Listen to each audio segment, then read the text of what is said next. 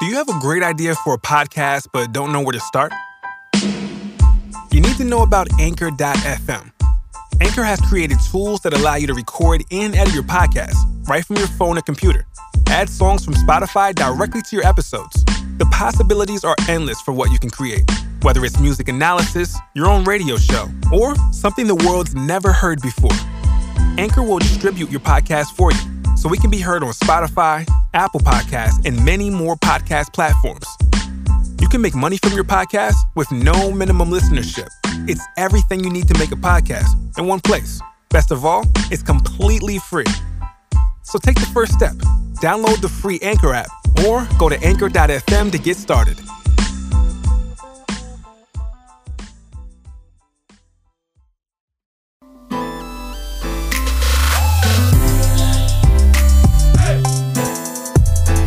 Hey guys, welcome to the Mariah Report. I'm Dan Enriquez. I'm Martin Burgess. And we are coming to you from New York. We're both here. We're back. I'm back. You're back. I survived. I did not get sun poisoning.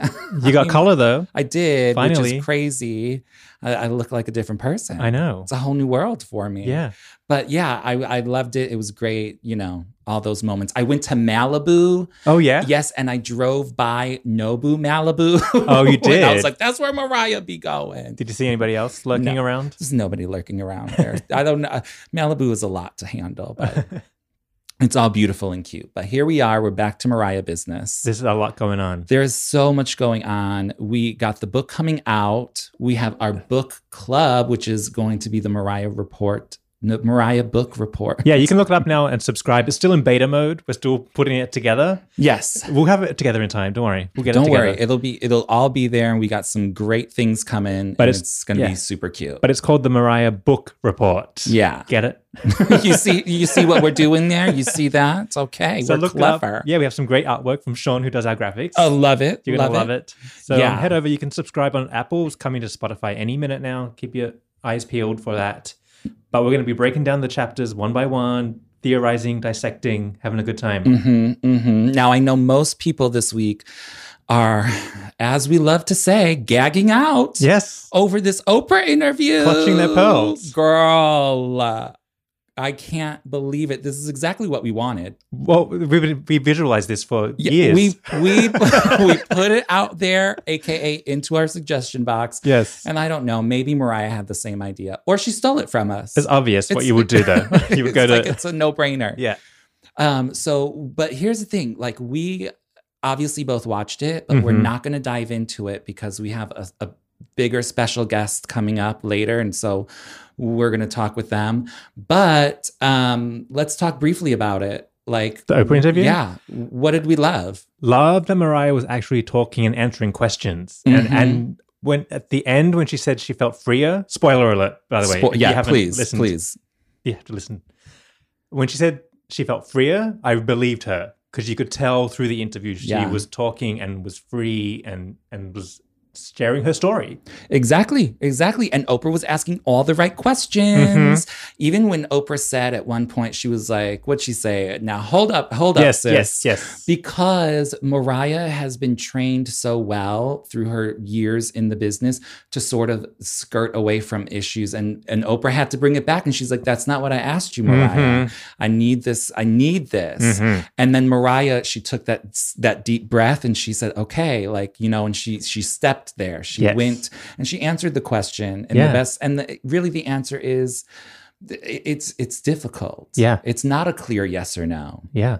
So I love that. I loved all those moments. Yeah.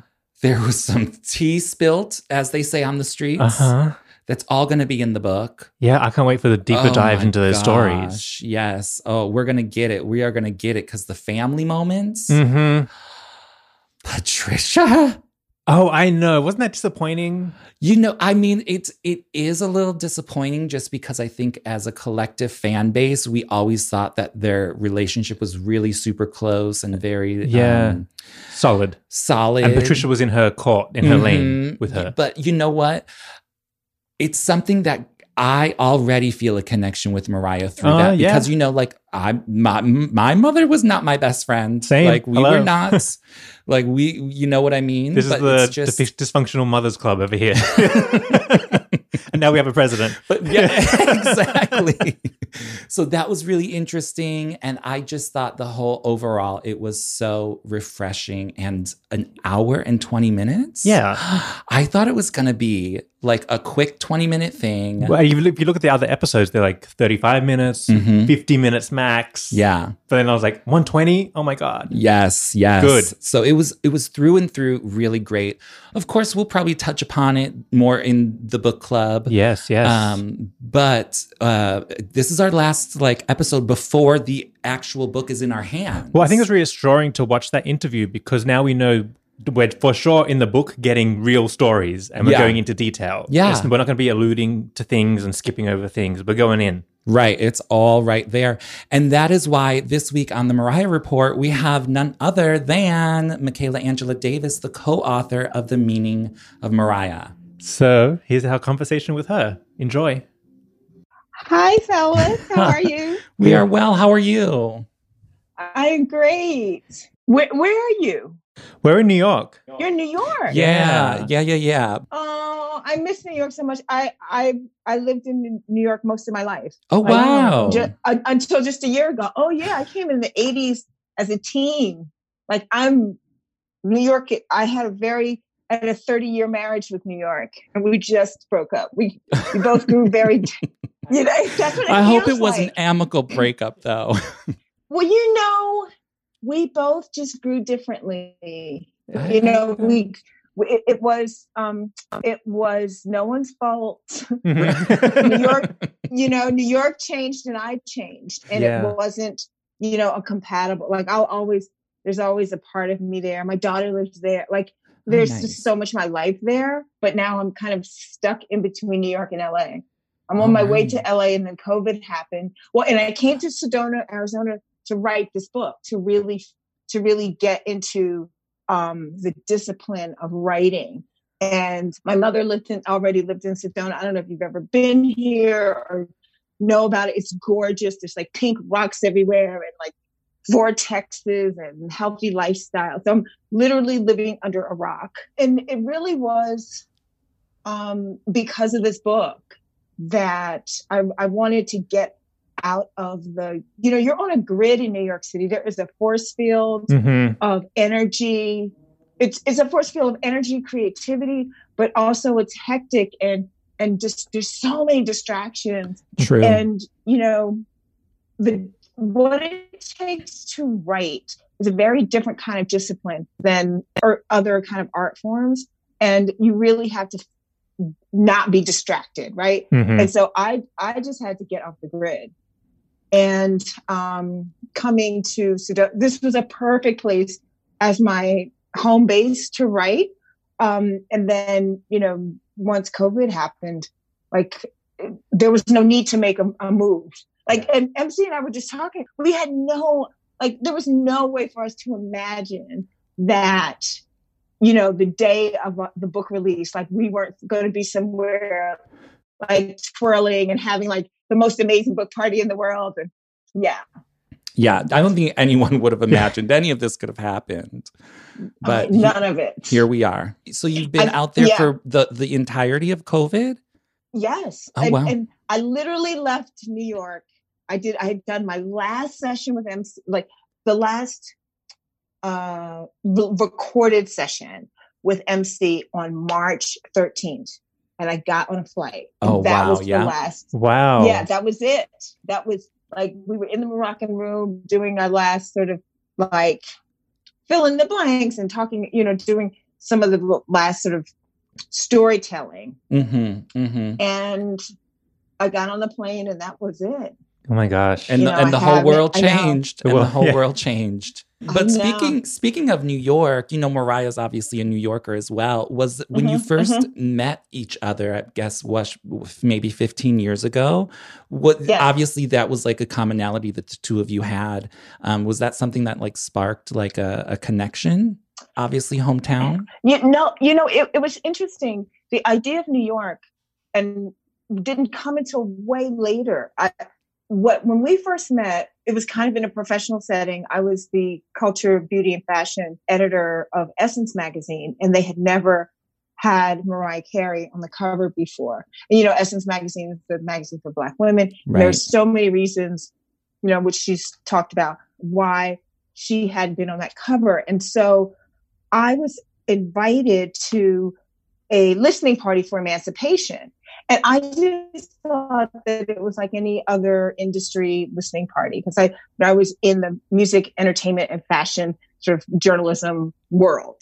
So it's very common when an artist had a new album that journalists and press and industry people would get together and listen to the album. That's what I thought I was being invited to. I ended up at this studio. I think it was the Hit Factory. And I get there, no one else is there. I'm like, oh, I'm a nerd. I'm there early. And L.A. Reid is sitting at this console, and there's like beautiful white flowers and tall vases and candles, and he's impeccably dressed. And he offers me a glass of champagne, tells me to sit down, and he just starts playing the album. And it's like, I'm like losing my mind, because the music was, because prior to that, I was a Mariah. I respected Mariah. I really liked her. Butterfly, We All Got Our Life. All of us. I never identified as a lamb or a super fan, or, particularly when you're a journalist, you try to avoid being that, right? Because there's so many artists, and you want to try to have this sort of cultural objectivity. So there's a part of me that didn't allow myself to be like, I wasn't a lamb. I was just, right. I loved her, particularly loved Butterfly. And then, but Emancipation, every single song was a hit. Mm-hmm. So I was like, it was just one after the other, like Shaking Off Circles. Oh, even the ones that didn't become like toppers were still amazing. And so I was just having a moment creatively. I'm like, oh my God, Mariah Carey. Right. It was like a mind-blowing. I was excited. Yes. Like it was all the things. And then the title of it. And then when he played Fly Like a Bird, I had goosebumps, and I was like, hold on.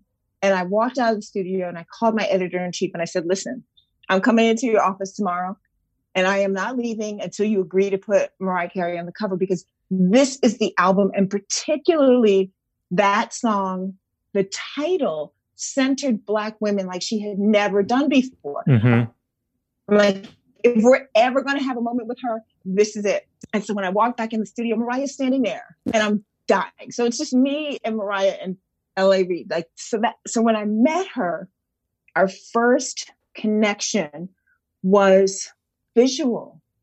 Like, she related to me. I was this tall, light-skinned, blonde Black girl. And, and she writes and talks so much about feeling different. So that was our initial, it was family. I'm like, oh my God, you look like my cousin. And like, right. She had, so that was our first thing, was like recognition. And when you all know her, and this notion of feeling othered and outside. Absolutely. Having recognition with another human is very big. Mm-hmm. And so that's where we first started. But at the same time, I was so incredibly moved by the music. So then our next connection was just talking about music and the songwriting and the artistry. And then so the first night that we met, I think we talked for 14 hours. Like, wow. I ended up in the Moroccan Room watching the sun come up. Mm. And I guess New York was a moment, because the Moroccan Room is downtown in Tribeca. Yeah, it's at the top, on the top floor. And so we could see the whole city waking up. It was like a whole moment. Yeah. And so she loved that room. So much has happened in that room.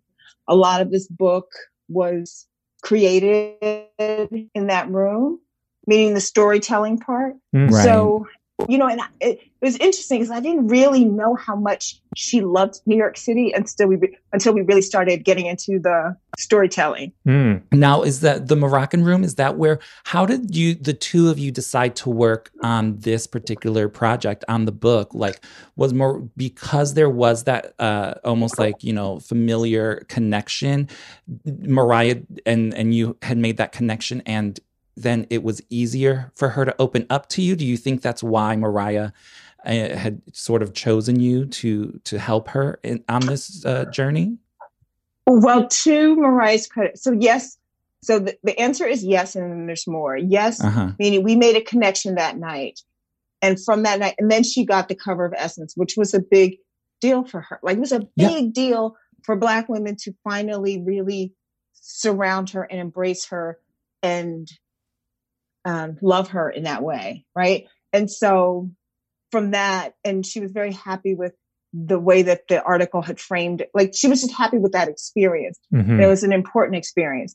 So then we just stayed friends. And, if she had to give a speech or when she went to meet Mandela, I was like a sounding board for her in terms of just language, right? Yeah. Because she's an impeccable writer, particularly a songwriter. Yes. Songwriting and narrative are different, but we're like sister, it's a sister kind of thing. So this is to Mariah's credit. Mariah was only interested in working with me on this book.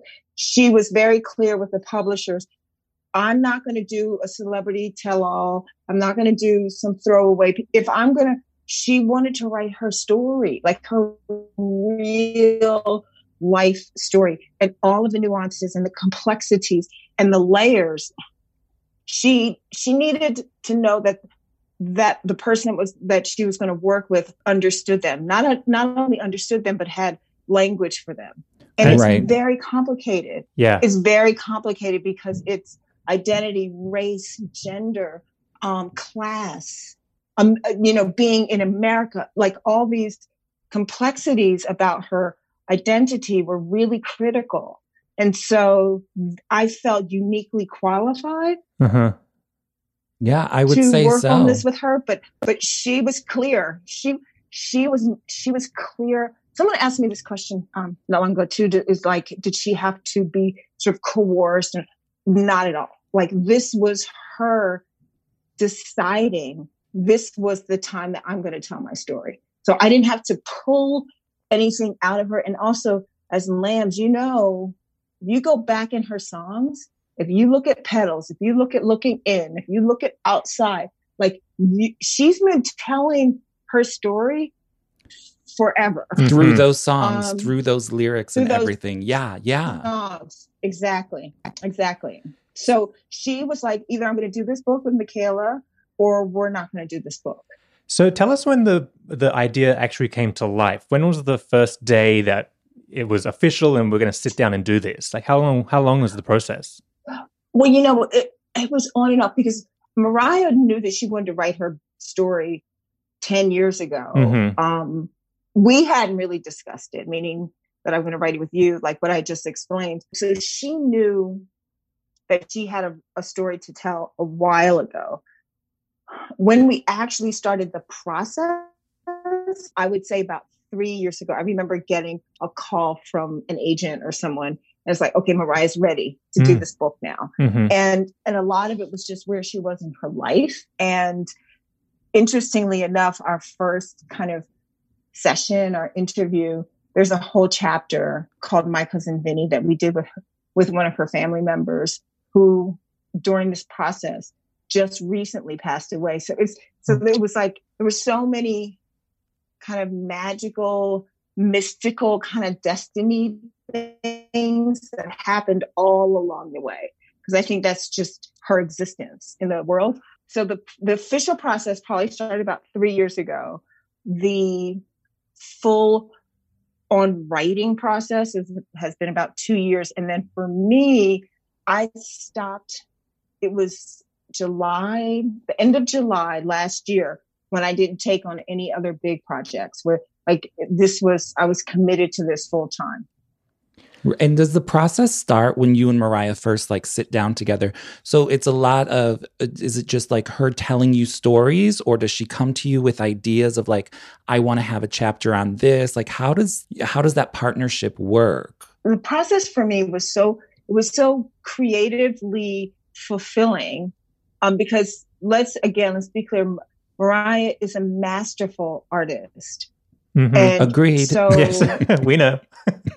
And I'm talking from like a real artist perspective, meaning it's not just the product, it's the process in which you create that product. And that's where you see who's an artist and who's an entertainer.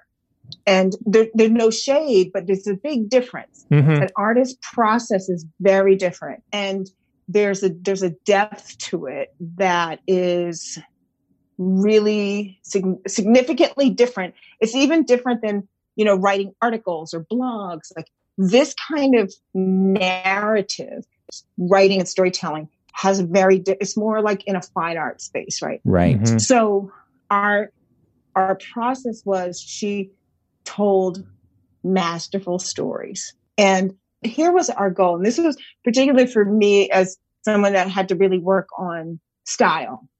Because the notion or the intention was that as a reader, that when you read this book, you are going to be having an experience with Mariah. And the way that she tells stories, they're not linear. This is not a biography. It's memoir, which is a different genre, right? So it's not, this happened in 1962. And she tells stories that she goes on tangents, but you always come back to this journey. Like, there's always themes around it. And also we talked again, because we had such a foundation in talking about music and musicality and melody, the book, we wanted the reading to have a musicality to it. So there was parts of the storytelling where, straight narrative. And then there were other parts that were almost kind of poetic. She sang a lot during the storytelling, because what you'll find when you get the book, so much of it is the stories behind the music, behind the songs, like real life experiences that shape them. So we would record stories and then get them transposed and then start to craft them into narrative stories. It was almost like I felt like a writer doing an album with a great musician, and she felt like a great musician writing a book with a writer. So like we were going in, like trading places, and it was just the two of us, like almost until we got to really a good first draft. We didn't really even work with the editor of the publishing house. And so the process was very intimate and deeply creative.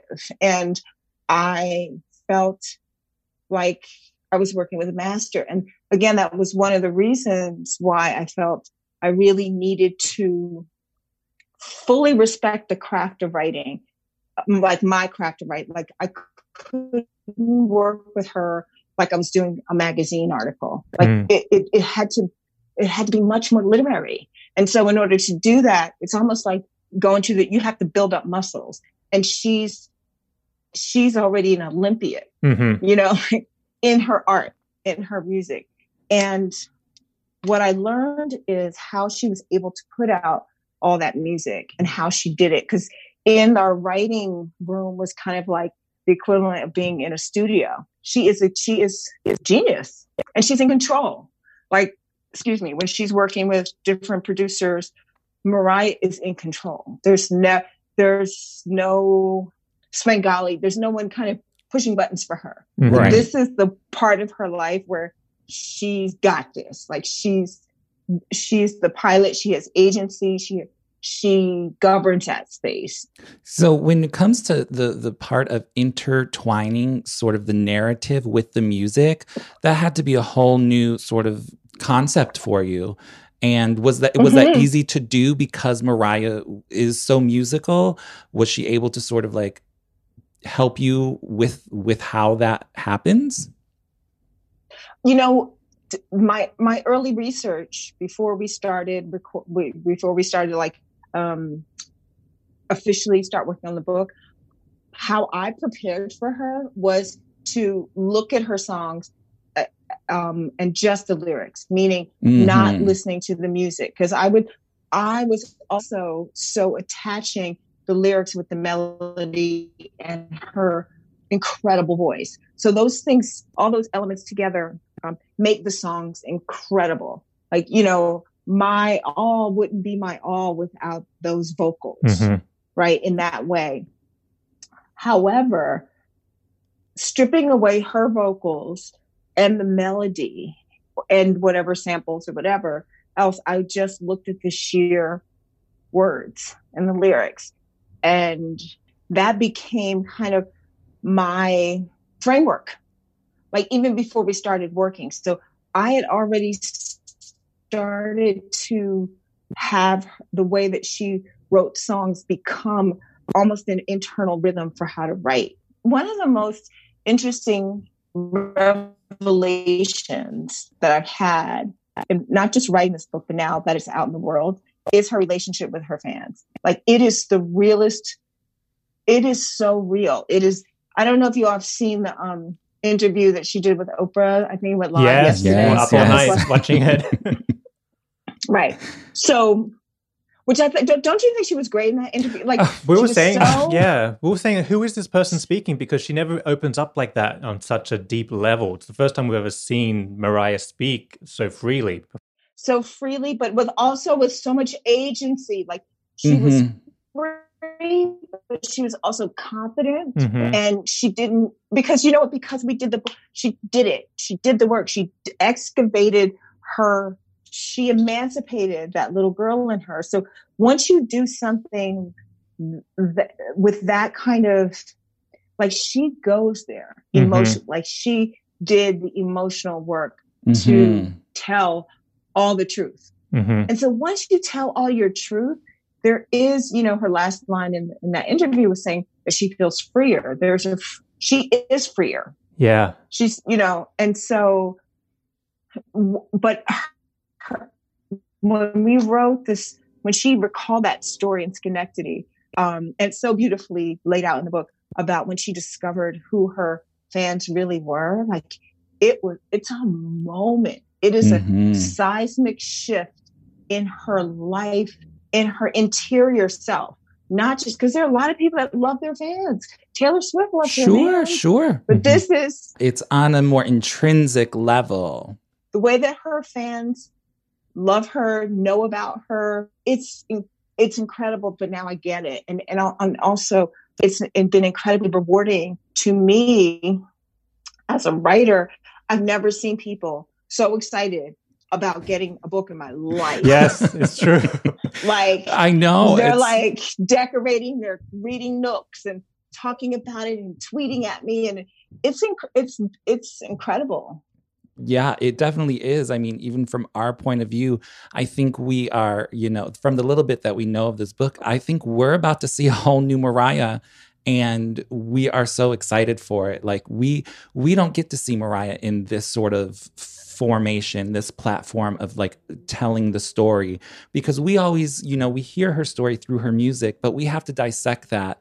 But here she just lays it all out. And I love that from the Oprah interview, she said she's much freer and, you know, she's done the work. So over the past like years of you knowing her, have you seen that shift in Mariah, like from the time you first met her to like finishing this book?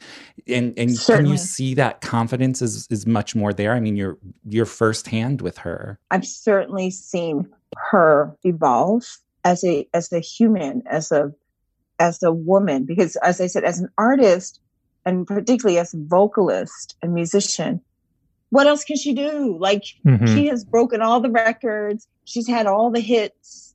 You know, musically, she can maintain and, you know, even pulling out the rarities. Like, obviously she has so much music as proof of sort of excellence and existence and depth. But this is her as a human being, as a woman, as a as a Black woman in America in this time. What was so interesting for us is the timing of these stories. Like as we are living in this moment of just reckoning and people having to really have real conversations about complex identities. Yeah.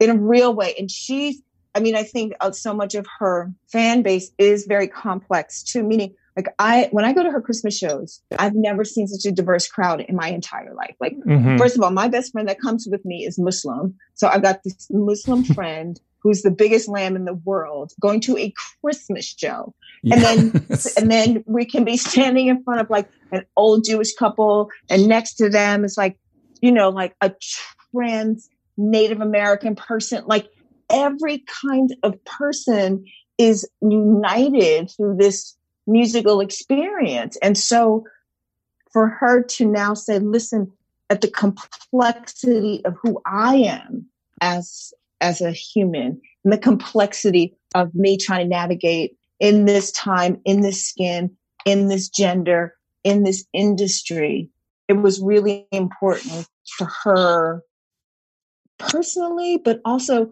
socially. Like we didn't plan it. We didn't plan, let's write a book where America has its biggest reckoning with race since the civil rights movement. Like we couldn't have planned that. And we couldn't have planned it to be a moment for books. Like because of COVID, people are buying books, people are reading books, people are designing books behind them on television through Zoom. Like books are having a moment. And so for her, I've seen, you saw it in the interview, like the way that she seemed much more possessed and she still has an incredible sense of humor. She's one of the funny, we have spent times literally crying, laughing, to the point where we have to take breaks and whatever. But so she has this incredible sense of humor, but I feel like her humor as a defense mechanism, isn't there anymore because she doesn't have as much to defend. She can just be funny now,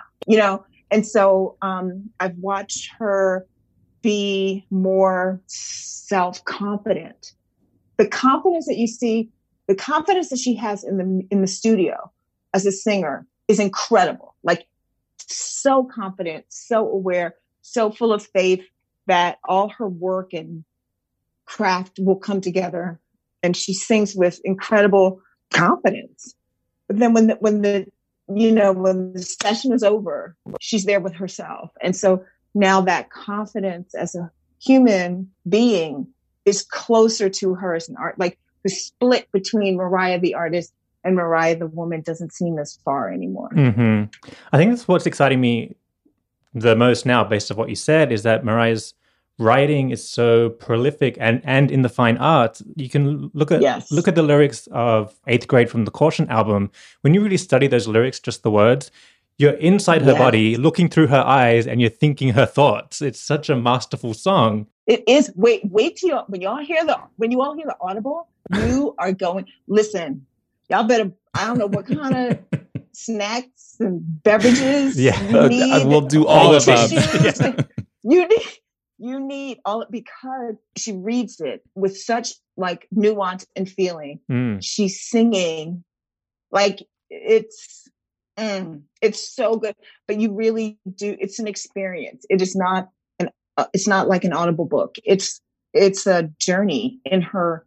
It's as close to the experience that I was having with her, you all are going to have, hearing her tell the stories in her voice with the songs layered in, and their vocals are new. It's y'all. It's going to be it's going to be a thing. But yes, I'm a feminist, right? And I identify as a feminist. And so part of me, even before, when I said before emancipation, I never considered myself a lamb, but I felt that Mariah was never, ever acknowledged as the artist that she was, that the songwriter, the producer. I always contended if she were a male artist, that would have been front and center. How much she wrote and how much she produced and how many number one hits did she write?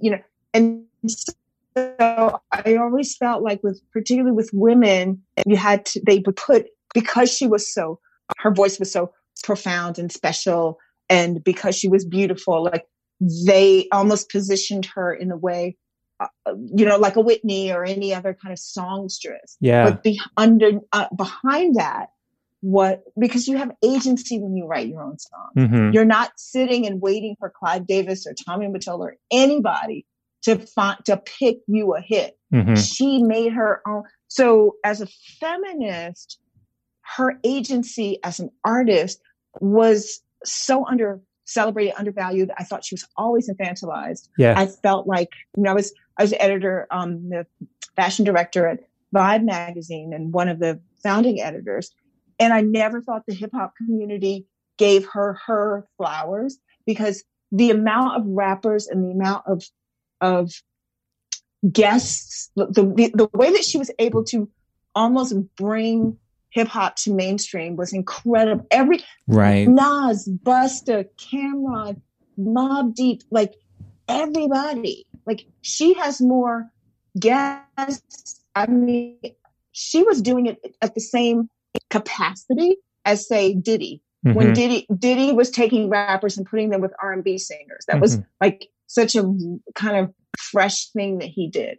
She was already doing that. Yeah. She was the singer. She was every great rapper couldn't wait to work with Mariah.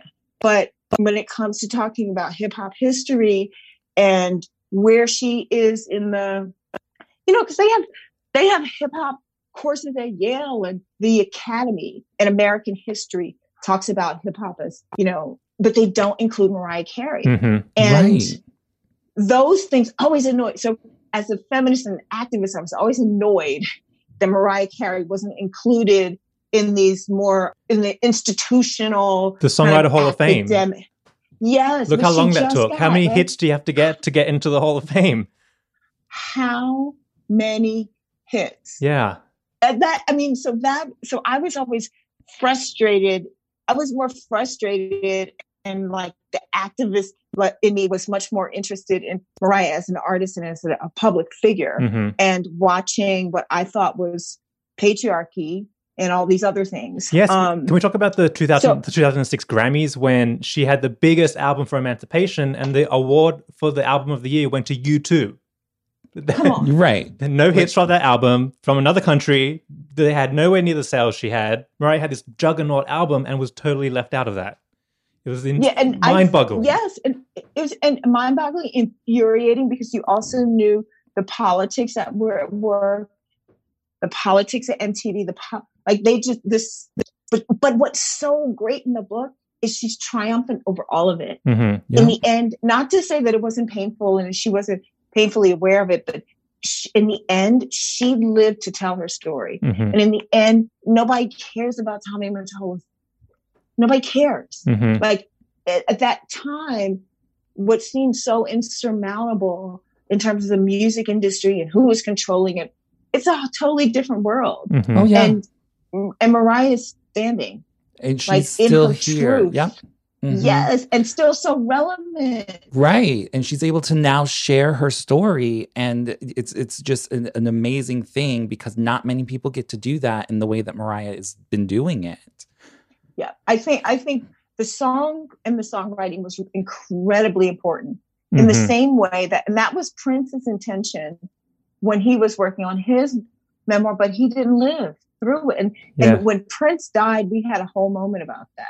Like literally, Mariah is the last one alive in that trifecta. It's more than Michael Jackson, Prince, and Mariah Carey. That group of icons. Whitney, yeah, exactly. Like the verses on Instagram now, people are asking who's Mariah going to verse in this battle, and there's literally no one that can even come close to sitting next to her. It's Mariah versus Mariah. Yeah, we all know that. I know. We know that. So there's this meme where it's like Mariah, and it's like her as a little princess, and then next to it says Mariah remixes, and it's her throwing up gang signs, like, you know, because she has such a wide variety of music that she, from all kinds of different genres, that she could literally battle her own self, like battle herself. Because I love the dance remixes, like my God, me too. That's a whole other that's a whole other thing. Come on, that's a whole ball. Yeah, we talked about that. Like we have to have a whole like glitter ball, like a whole. You know, it's a whole moment, and she actually talks about this in the book. And this is where her genius comes in. She often would make 4 different versions of one song, like one for adult contemporary radio, one for urban radio, one for the club kids, you know, and then a remix. Like she thought about all those audiences, because also the racial divides and the cultural divides in radio were so clear. Like very like this and this. There's no crossing the boundaries. No crossing the boundary. And if you were adult contemporary radio, you couldn't have any ad libs. You couldn't have any rap guests or any like intense R&B vocal runs. Like it was a whole thing. So she knew that all these groups loved her and she loved them. And so, yeah, it can only be Mariah versus Mariah. So I just want to change the topic a little bit. Sure. One, as part of Mariah's genius is also her dive into the acting world. Is she going to talk about making the movie Glitter? And one thing that the Lambs know about and want to know more about is that we know Glitter wasn't the original script. There's another script that exists. Does she talk about that at all in the book? She does. She talks about the whole process of Glitter and making it, and the difficulty of the actual process, and how there were script changes every day, and a lot of like there's some very interesting little tidbits in there about people who she originally wanted to be in certain parts, and like she goes there. And the acting is it's like this underlying thing about her wanting to act and the resistance to that at a certain point. And so that's what I'm really looking forward to for her in the future. Because now once you've told your story, you can do whatever you want. You know, like no one gets to define her. Right. And so, and you'll actually be able to hear it when you hear her read this book. She's not just reading it like any old, she's living it. Like it's a moment. It's so good. And I'm glad you bring up the acting. And I hope after you read it, I hope the fans, I cannot wait to see what y'all pull out and see, because like the lines that you will pick up, the nuances, the quotes, they're so good. They're so creative. Like we couldn't even sit there and like what the fans will pick up and turn into a moment is so exciting. I can't wait. We've got 300 pages of stuff. We're actually starting a separate podcast dedicated to chapter by chapter, so we can break down and pick out and highlight and accentuate. We'll be doing that whole thing. Yeah, so we're ready for it. We're ready. Oh my gosh, you'll let me know, right? So I can listen and subscribe. Like, because I just, again, as a writer, I'm just, you don't know what this, like, as a writer, no one gets this excited about a book that's coming, like, to having groups and, you know, people getting prepared, and we're going to do a chapter by chapter breakdown. Like, it's so rewarding. Like, because it's a lot of work. Like, she did a lot of work emotionally, artistically, psychologically. I did a lot of work. Like, I gave up my life, you know, to just because I wanted to give it the justice that it deserved, meaning the attention and the writing. And, you know, people don't know that, you know, that what you quote unquote sacrifice, even though it's a great honor, it's a great privilege. This isn't any kind of poor me moment, but it's a lot of work. And so when you put in that kind of work, and then you have all these people so excited about it, it's really rewarding. It really is. I don't take it for granted. I really don't. Tell me what it felt like to watch the Oprah interview, and there's Mariah Carey talking to Oprah Winfrey, holding a book with your name on it. What was that moment like? Well, and it was so funny because I was actually able to. Mariah's like, we're fam now, and so you have to be. I'm here, and but I was able to zoom in while they were doing the interview. Oh wow! And so I was able to watch it, and they talked it. They had a whole moment because I've done some things with we call her Mother. I've done some things with Mother, and there's nothing like her validating you. Meaning Oprah. Like there's nobody else. Like you start with Mother and then you can work your way down. And so for them, this was off camera to hear them talk about the writing and how we work together, talking about me. And then she was holding that book like it was a baby. Like, every moment, like she was cradling the book. And I'm just like, look at that. That's my, so it was so validating. Even MC and I, after that interview, were just so emotional because we had been in this bubble for so long, and it took so much to get it out in the way that it did, and to have it validated that way with Oprah Winfrey, and the way that she kept comparing it to Cast, which is probably the most important book of the moment, with one of the greatest living writers ever. Like for me as a writer, I was dying. I was dying. Like, I'm like, when she said something, and I'm reading about Cass, and then you talked about Cass in this book in the same sentence, I was just like, okay, we're good now. Right. Like, there are connections there. And this is your first book? Yeah, this is my first full book. Yeah. I've contributed, I've done essays. I feel I can call myself a writer. Mariah Carey made me a writer. Yes. Before that, I was someone who could write, someone that, again, even writing articles, it's a quicker kind of not so deep experience, even though you want to put your, there's excellence and craft and all that stuff connected to it. But this was different. This is much more rewarding. And I don't know if did you all read the LA Times review? Yes, which was great.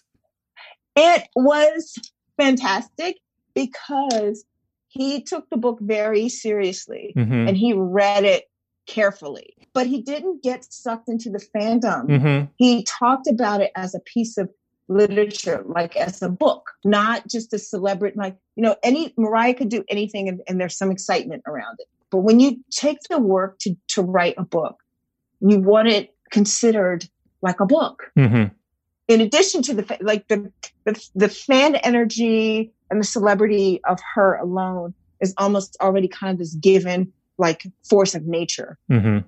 Writing a book is hard work.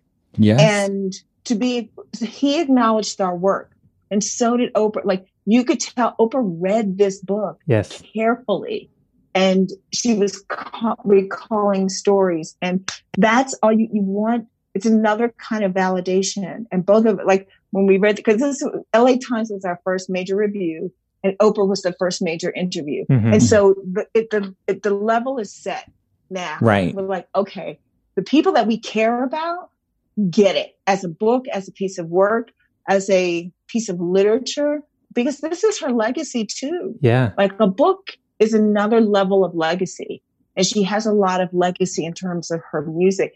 And I know that people are going to read the book, go back, listen to the music, read it some more, go look at the video. Like, it's going to be like this multi-sensational situation. And, and you're going to probably fall in love with new songs. Like, I recall this, like, I have lots of songs I love. And I loved the Fly Away reprise, because again, I love house music and dance. Yes. And that was one of my favorites. I would put it on in the morning and twirl around, right? Because it's got that airy, beautiful. And there's a freedom to her vocals too. You can feel freedom coming through. Yes. When you all read the story behind that, you're going to love it even more. Just that one little juicy, beautiful little. And then I was a huge 4th of July fan, because I also, those sort of airy moments that feel free, and, I love those songs. Right. And so I was like, oh my God, I love 4th of July. She's like, yes, I love 4th of July too. But, I really was trying to get a song that was like Underneath the Stars. Yes. And I was I've sort of always equated those two in the same sense. She really paints a picture. Yes. I didn't put it together. And she's like, she revealed to me that she loves all her songs, but Underneath the Stars, she alluded to me that she preferred that to the 4th of July. I would think I would agree with her on that because she definitely mentions it so often. I've switched order. Like now it's Underneath the Stars. Like I love it. So this book has made me love different songs in different ways. And then some of it, like the lyrics to Side Effects. Mm-hmm. Oh my God. Oh my God. Like there are a couple of other songs that were, kind of B-sides or whatever. Even though the melodies I wasn't as crazy about, sometimes the lyrics were much more profound and so I feel like people are going to enter her songs differently, and people who aren't fans are going to respect her. Mm-hmm. I think, no matter, can't not respect her after this. I think that's going to be the most interesting stories to hear about the songs because, again, back to the fine arts, I really think there are obviously the pop and fun songs like Touch My Body and Heartbreaker, but when you get to songs like 8th Grade or The Roof, you go back and you study them and you have to keep thinking about them and keep listening to them and keep interpreting what they are. And so you kind of come up with your own theories and you can almost write an essay about them afterwards and you change your theories over time. But so it'd be really interesting to see what it actually is about from the artist herself. Well,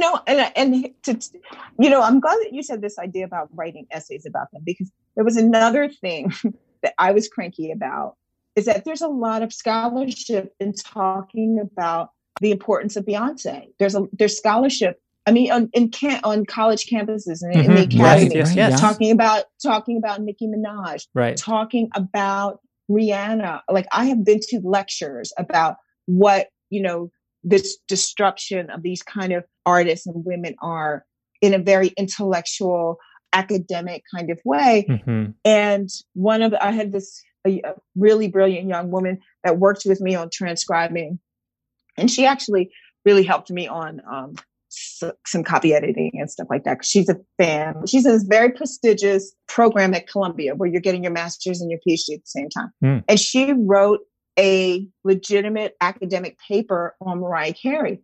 And in her research, she found that there were no Mariah Carey scholars in the academy. Like there had been no one who wrote in the same way for an academic paper. And I was like, I hope this book starts to do that, like where she's talked about with the same kind of complexity and seriousness of other artists who have done important things in the culture, but I would argue without the same length and depth as she has. Yeah, and I would agree with that. I mean, Martin and I are always talking, and a lot of the Lamely talks about Mariah doesn't get her just due. She doesn't get her flowers. She's not recognized for the depth that she has, because there's just this image of her from, her uber femininity to like her basic pop songs.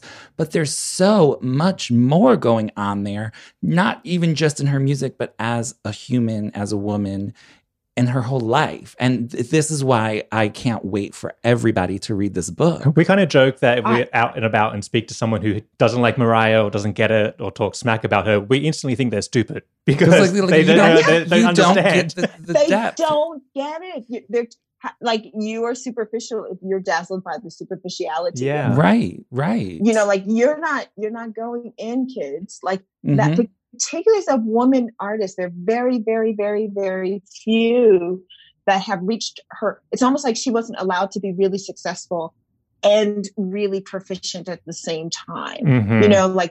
Or she couldn't be, sexy and glittery, like only people like, I don't know, Stevie Wonder, or these people that everyone recognizes as prolific songwriters. Their persona is more serious, for lack of better words. Yeah, like I'm a musician at the piano. I'm serious. Or like, you know, if you're a woman, you have to sit them at the piano, like, you know, whether it's like Alicia Keys or Roberta Flack or those kind of, even then they're still not, I don't like, that's why this book, on just personally as a feminist, as an activist, as someone that now who just really loves her as a human, I'm so grateful that we were able to put this book out, because this is now, y'all can refer all those people who don't like her now, you can refer her to page, you know. So this morning I literally typed up the Leontyne Price letter from the Oprah interview because I thought that is a receipt I'm just going to send to people. And when they talk smack, just read this letter. I'd have to say no more. Wait, listen. Because we were crying on, there was a reason why Mariah I was boohooing, because when you read the story before the letter, like what that means to her in response to her relationship with her mother, you're going to, again, get all the tissues. Oh my gosh. And to hear Oprah read that letter from Leontyne crying was such, and for Mariah, like, what a validating moment for her. Like, and that's also what people are going to find out. It's not about the Grammys and the, you know, those are important, but this kind of validation is on a soul level. Big time. And like, and me and Dan can talk, we literally have spoken for hundreds of hours about Mariah. That one letter from Leontyne, a supreme vocalist, a supreme musician, that trumps everything that we've ever done, or that or any award could ever be. Like, it was really just heartwarming as a fan to see Mariah get that accolade. Right, because there's so often when she doesn't. There's actually even more in that letter that she didn't read, where she talked about her compositions. Like, Leontyne Price talked about the composition. I want to read that. Of her songs. I want to read it. You're gonna die. You're gonna be. And for those of us, so I'm now connecting myself with you by saying that I'm among the ones who have felt that she didn't get her just due. This is so satisfying for that, and so inspiring. Like, I can't believe you're all going to do a whole podcast. Yes. I cannot wait. I can't wait. Well, that the Leontyne letter is also, it's almost a magical moment. Also, we had Misty Copeland come onto our podcast, and she told us the story about how Mariah inspired her to get into ballet. I feel like there's just nothing that can ever compare to those stories for Mariah. Like, how amazing to be that person that triggered Misty to become the first ever black principal dancer at ABT. Like, there's nothing in the world that can compare to that. And the friendship and the sisterhood that they have, you know, is so beautiful. And because also Mariah was that when there were like, my niece is blonde, and no one would know that she's mixed race. Like, her father's French. You wouldn't really know, except for like, well, how'd she get that hair? And she was a little girl growing up in France, in Paris, and she had no one to look to but Mariah. And there are hundreds of thousands of those stories, not just with, you know, women and girls, but she spoke very clearly to, and not just, you know, black and white mixed race. It was anybody who felt really on the outside. That was my story. That's how I connected to her, because I didn't become a big fan until 1999 when the Rainbow album was out, and Mariah was, and then I knew Mariah, I knew the songs and the Christmas song and Hero and what have you, but it wasn't until, because I'm also mixed race, I'm half Latin, half white, grew up in Sydney, Australia. We don't have a big Latin culture at all. We don't have African American culture. So I was the brown kid in my neighborhood. The brown. No one to relate to. So I was having this mixed race experience at school where I was the outsider. There was no one else like me. So, and I didn't know I was having that experience. And then in 1999, when Mariah spoke about it on Oprah, it was the first time I heard language.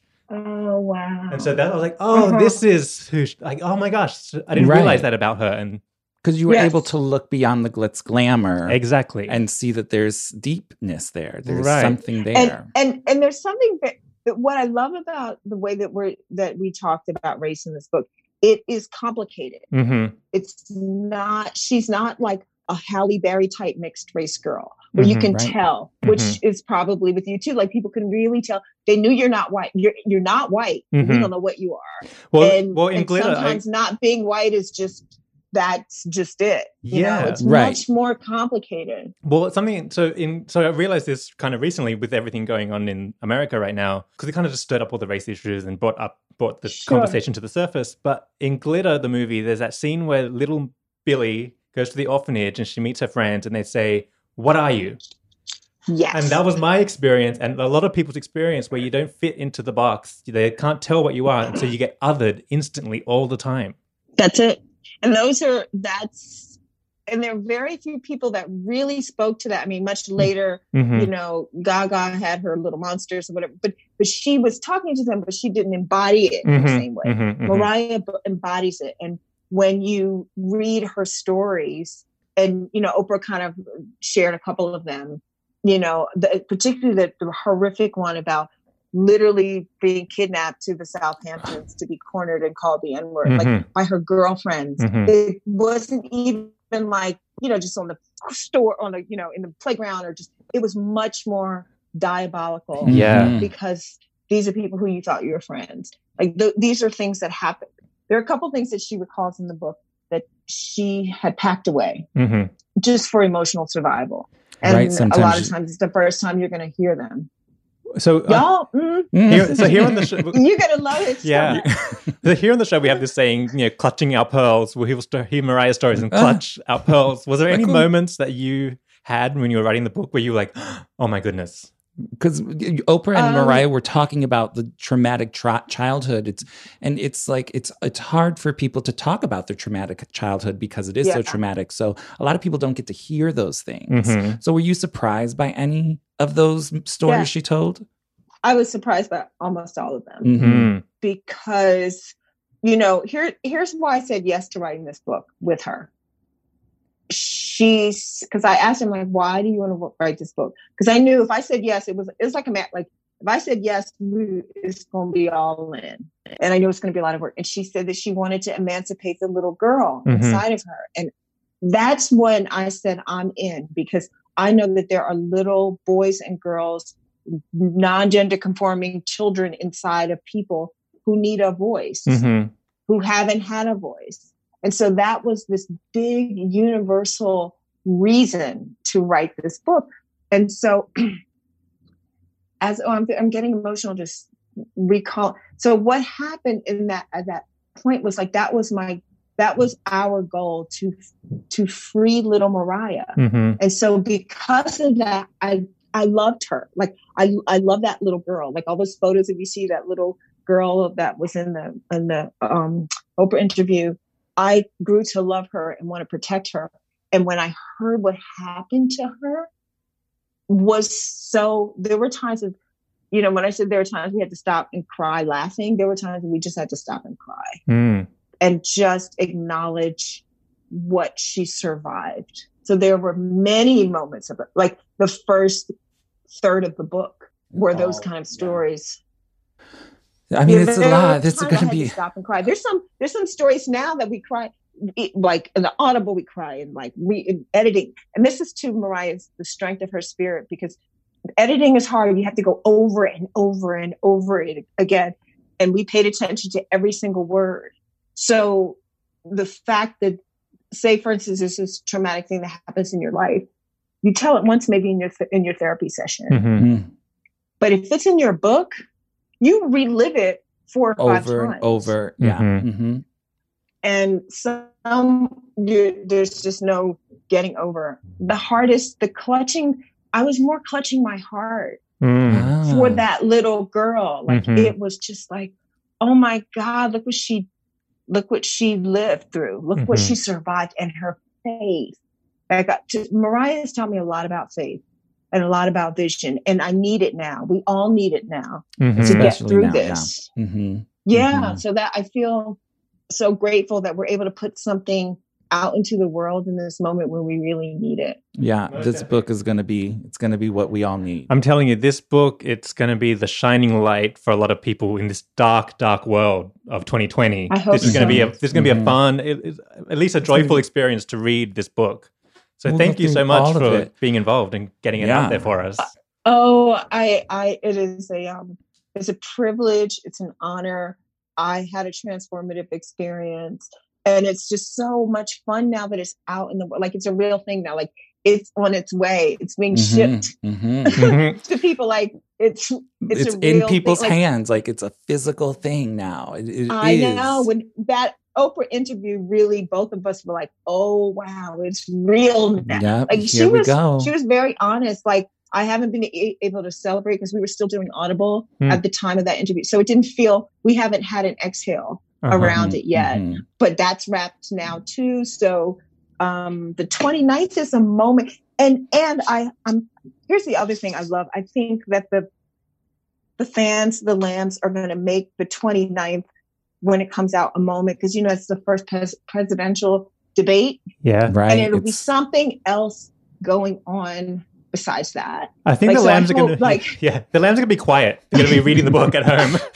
You're not going to hear from anybody. I hope that, like, at least the first top part of the day before the debates begin, everybody's like on social media saying that they got their book. Like, just, because sometimes we need other things to think about in this moment. It's true. It's very true. I'm grateful to you. Please, I'm so interested to see what you, what moves you, how you experience the book, what we extract from it, and how it affects us. Yeah, I'm really looking forward to it. Experts. Yes, exactly. But I can already tell from speaking with you and watching the Oprah interview and all the great reviews from the LA Times and more to come. I'm sure that this is going to be big, and I'm going to connect with Mariah in even more ways than I already do, and I'm so excited for that. Very, very much so. But right before we let you go, I want to sort of ask the same question that Oprah had asked Mariah. Now that everything is done and it's going to be in everyone's hands, what's, from your experience, because you put everything aside, you basically immersed yourself into this project to make it the best that it could be, and it's hard work. What is the one word that would sum up this experience and the release of this book for you? Thank you for asking me that. Well, yes. And it's obvious, I think, but emancipated. I feel emancipated as a writer, and I feel that goal of emancipating that little girl, like, we did it. Yeah, the goal has been achieved. Like, yeah, we did it. I love that. And I'm so looking forward to this, as so many others are. And we appreciate all the work that you put into it. And I can tell that you are genuine about it, and you're enthusiastic just like we are. And that's the best thing. So enthusiastic. Yeah. Oh, I can't wait for you all to read it. I really can't wait for people because you're going to appreciate it in a whole new way. Like, yes, I'm going to love the reviews and all that stuff. But she taught me to really care about you first. That's why I haven't, this is I did that little IG Live, which was very grassroots, very fan-based. And before, I'm doing some other things later, but that's because of her that I'm talking to the lambs and the fans first. And then the other stuff comes. Well, we appreciate it. But also, you all are teaching me so much. We appreciate it. And that like just touched my heart right there, because that's the Mariah that I like, that she is that giving and caring, and she does care about us. And I feel that from her. Wait till you read it. You're going to know for sure. And the whole world's going to know it. It is not, it's the realest thing in her life.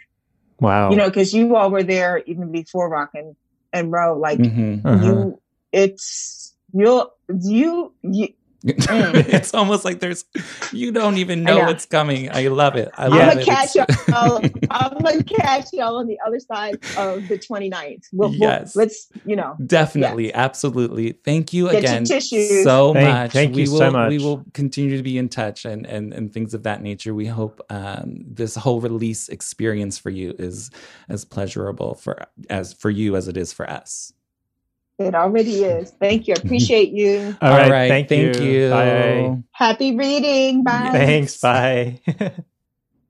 Wow. What a real thrill to have Michaela herself on here. I know. And just, I love that whole conversation. And I can't wait to have this book in my hands. I know. It sounds so good. It's gonna be a whole revelation. I just got so excited when she was talking about how Mariah's writing, you're going to be able to have those experiences as Mariah.